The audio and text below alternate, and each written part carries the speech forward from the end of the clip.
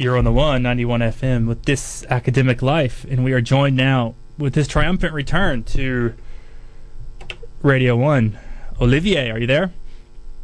What's up, Lawrence? How you doing, man? Good. How you going, Olivier? You're enjoying sunny Fiji, I think. Is that right? Yeah. Oh, no doubt.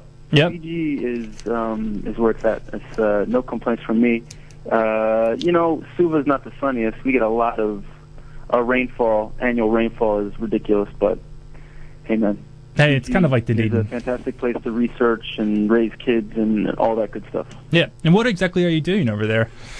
So I'm teaching in journalism. Yep. At the University of the South Pacific, broadcast lecturer, and so I'm doing online TV journalism, radio, and I teach a paper in research methods.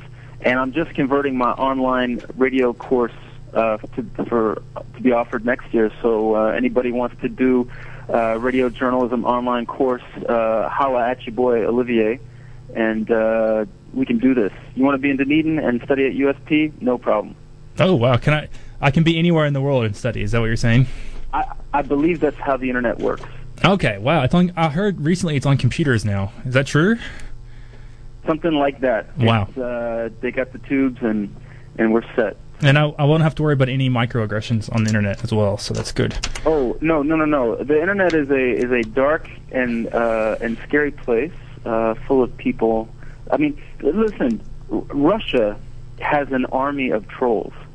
What can I say about that? Like, trolling has been kind of brought in as like a weapon of statecraft by the Russian government. And there's an interesting history about this. In 2010, there's a lot of anti-Putin opposition, and it was coming from social media spaces, and there was a lot of rhetoric about, this is a kind of critical alternative space for an alternative Russian public sphere. And so the Russian state said, well, you know what, we got to shut all that down. So we're going to have an army of trolls on the state payroll, just messing everything up, right? Right. So just getting out there and getting nasty. And in fact, I mean, we wanted to talk about microaggressions a little bit. This is kind of related in the sense that we feel vulnerable today.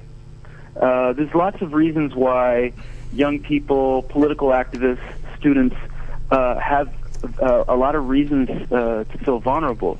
In America, if you're African American, I mean, there's a whole police prison industrial complex set up to terrorize you and to brutalize you. But on top of that, if that's not enough, we're talking crazy student debt. We're talking, no kind of security after your college days, that there's anything kind of for you out there in the broader world. And then we've got, on top of that, children that have grown up, people that were, 10 years old when 9/11 happened, that they've only known a political discourse of like fear and terrorism. And I think that's a product of the kind of campus activism is a product of that kind of political discourse. This is something that Jody Dean talks about, and also Jody Dean is amazing. She's like an absolute must-read for anybody in political science. Okay, or in the humanities, and also Dr. Jennifer Doyle in University of California, Riverside, talks about how the neoliberal university has kind of changed the character of the student experience and student politics. Anyway, Lawrence, I'll just stop and take a breath and let you jump in there. Okay, yeah, no worries. I was going to ask you why Russia has an army of trolls, but you answered that. And that's pretty scary. It's almost as scary as the fact that North Korea built fake North Korean towns around Siberia for North Korean workers to go and live in and think they're in North Korea.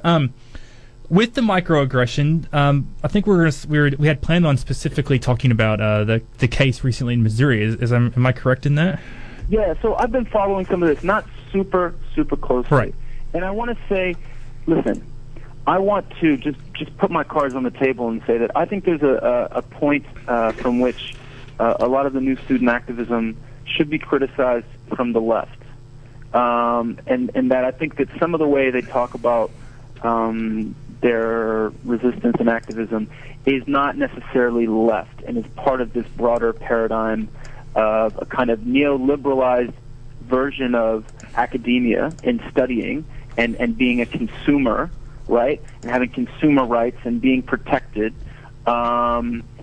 And also, listen, the University of Missouri. Okay, so you know well. I mean, Missouri, no offense, is America's parking lot. It's Fox News country. It's flyover country. This is the people of.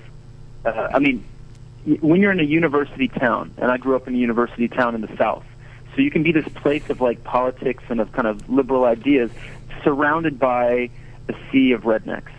Mm-hmm. Now, I mean, that's just my own experience in That's Virginia, my experience as well. I imagine there's something quite similar in Missouri.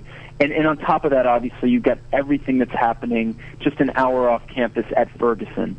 So I'm sure that the student body of Missouri has been subjected to a hell of a lot of macroaggressions, not just microaggressions. But yeah, where am I going to go with this? Okay, so where does my... Can I stop you for just a second, ask you, maybe for some listeners out there, maybe if you could just define real briefly a microaggression. Some people don't know that term. Actually, I will be honest with you, Lawrence. I don't think I can. Mm-hmm. But basically, I think I don't want to be too critical of the Missouri campus in that the Missouri campus has seen some amazing things. It's seen the football team, wield their political power. You're talking about collegiate sports before. I mean, this is a place where the athletes recognize as students they have a voice, they have power, and they basically deposed a university president, which is an incredibly powerful moment for student power and all the rest of it, and I salute them. But Yale is like kind of the Yale activism was a better kind of distillation of this microaggression thing. And now, I mean, basically, we know that we encounter forms of misogyny and sexism and racism in our everyday lives. And when you're not in a kind of privileged social category, the chance that you're going to encounter some of those forms of just, banal everyday racism is heightened, and it's wrong, it's mad, it's infuriating, it compounds, and it explodes in kind of protest against racism. Now the problem is when we try to look for solutions, which is about giving university administrators power to monitor these things. Okay? So I'm sorry, I'm going to go into a long thing about what happened at Yale, but basically, at Yale there was a university dorm or college headmaster who criticized the administrators, who'd put out a statement about Halloween costumes and culture of appropriation and be very mindful, and we're looking to, kind of police this stuff. And a professor had made an open letter to the students and said, look, rather than giving university administrators power to police this stuff, and then it was kind of a slippery slope argument, but also it was a kind of like, well, look, they're infantilizing you to seek university administrators protection rather than confront people head on and say, hey, cracker, stop being such a goddamn cracker, you racist cracker. It was kind of like students' power has been taken away and given to the administrators. Now, the Yale student body response, by and large, was to respond as though this professor had said something horrendously racist, okay, and was, protecting racism as free speech and all this kind of stuff. And I just think it's wrong-headed. I think the way we fight racism, and microaggressions are obviously, a very difficult thing to deal with on a daily level. But the way we fight racism is by having a kind of, a revolutionary culture that confronts this, that confronts the sources of this kind of racism, and by creating our own culture and confronting people, not by looking for protection from administrators. But just to bring it all back to the start, when we have a culture that's built on insecurity and fear and all the rest of it, then this is where that mentality of looking towards university administrators comes in. Anyway, so that's microaggressions. Wow. For me, anyway. That's a very succinct description of microaggressions. You know what? I'll be honest with you. What I've described would be probably upsetting to a lot of the people, that they would say, look, in your position as a privileged, middle-class, white male academic, you can't quite understand, et cetera, et cetera. Now, this is the critical thing that I want to say. Why I think this is wrong is that we have gone towards a politics of personal testimony. So the way I feel about something, Lawrence, becomes the ultimate measure of its political symbolism. Now, people's experiences are incredibly important, and testimony is incredibly important, but they should not be the measure. Within a radical leftist politics, they should not be the measure by which we kind of defer to, all right? Mm-hmm. Because then we get stuck in this kind of neoliberal notion of, like, identity in politics where, you know, I could never speak for you, and you could never speak for me, and you could never know what it's like until you've walked a mile in our shoe. And then we're really debilitated. You know, we're all stuck with our own little individual stories, and we can't form a kind of broad solidarity culture which, you know, looks to destroy racism. Right. It's very individualistic and isolated, yeah. Which is kind of the thing, like student as consumer. And this is what we're seeing with the use of the trigger warning paradigm in classrooms. Now, trigger warnings are a very serious thing, and they were meant to deal with, you know, victims of sexual abuse, which is obviously the most, you know, horrific thing, and we want to take great care and consideration. I'm a teacher. I understand how you broach like important and tough subject matter, but it's been extended to a whole range of crazy stuff. It's a great article on Salon.com right now, which I encourage people to read. I'll put that on the page as well. Anyway, I could go into it, but I won't. Yeah, trigger warnings to me are something I don't quite understand. I had a situation, I'm doing my master's here, and we had a really great lecturer come, and he showed some videos of the Sarajevo bombings in the marketplace in Sarajevo or Kosovo, I don't remember now. But anyway, he said before, this is very graphic, you're going to see some very graphic images, which I've always had lecturers do, but yet somebody got really offended and said that he should have given a stronger trigger warning, and I didn't really understand what he was supposed to have said. Of political prisoners being abused, and it's always like, listen, the following subject matter is this, the opportunity to leave the classroom is now. I realize, you know, you have the ability to leave at any time, et cetera, et cetera. But it's common sense. Now, having said that, this is the fundamental thing about education, and within a safe environment, we want to be able to confront some of our and scrutinize some of our beliefs and opinions. That's the road to, like, knowledge and wisdom. You know, that's what we're trying to do here. And sometimes, and in some instances, and I realize the internet loves to publicize the most outrageous thing. Like, you know, there was this thing about a student association in Canada has banned yoga classes as cultural appropriation, and so as soon as any of these incidents happen, they get circulated, and the right wing looks to kind of, you know, use this to say, oh, the PC Gestapo are going to shut down everything, et cetera, et cetera. But I think we got to think about what kind of political culture are we creating here. I mean, there was an example, just to bring us back to Missouri. All right, now, did you see the incident of the student journalist that was, I don't want to say assaulted, but manhandled? Did you see No, I haven't seen this. No. Yeah. So this is about creating a quote unquote safe space on campus, right? Mm-hmm. The students have set up this idea that they need a safe space, and they strong-armed and pushed out a student journalist, right, from the student body, a guy who conducted himself with, I think, very calm and outstanding I mean, teach journalism. You know, he did everything right, and he didn't join the group because, I mean, while kind of activist journalism has its place, he wanted to just be, a spectator in that kind of pure journalistic sense of objectivity. And he conducted himself very well, but nevertheless, he was strong-armed out of the group.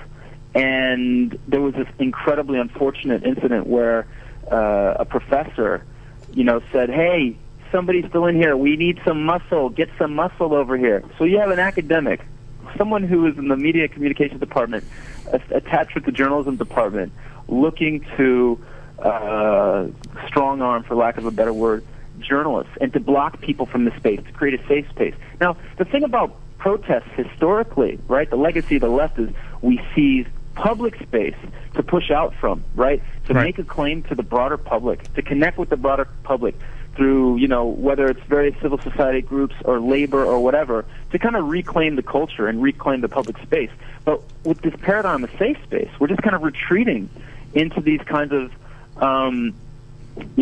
individualized and very personalized notions of politics, which I don't think helps us in the long run. I really don't think it does. You've already seen there was now we don't know if it's 4chan trolls or not, but there was a claim that somewhere in the University of California that there was a white students association that wanted to create a safe space, right? So a safe space for white supremacy. Now, I'm not saying that may be a hoax, but it's not a dissimilar paradigm, all right? So this kind of notion of politics can be used for very insidious ends. Yeah. Very interesting. James Green is sending me Facebook PMs telling me to wrap it up. Who is?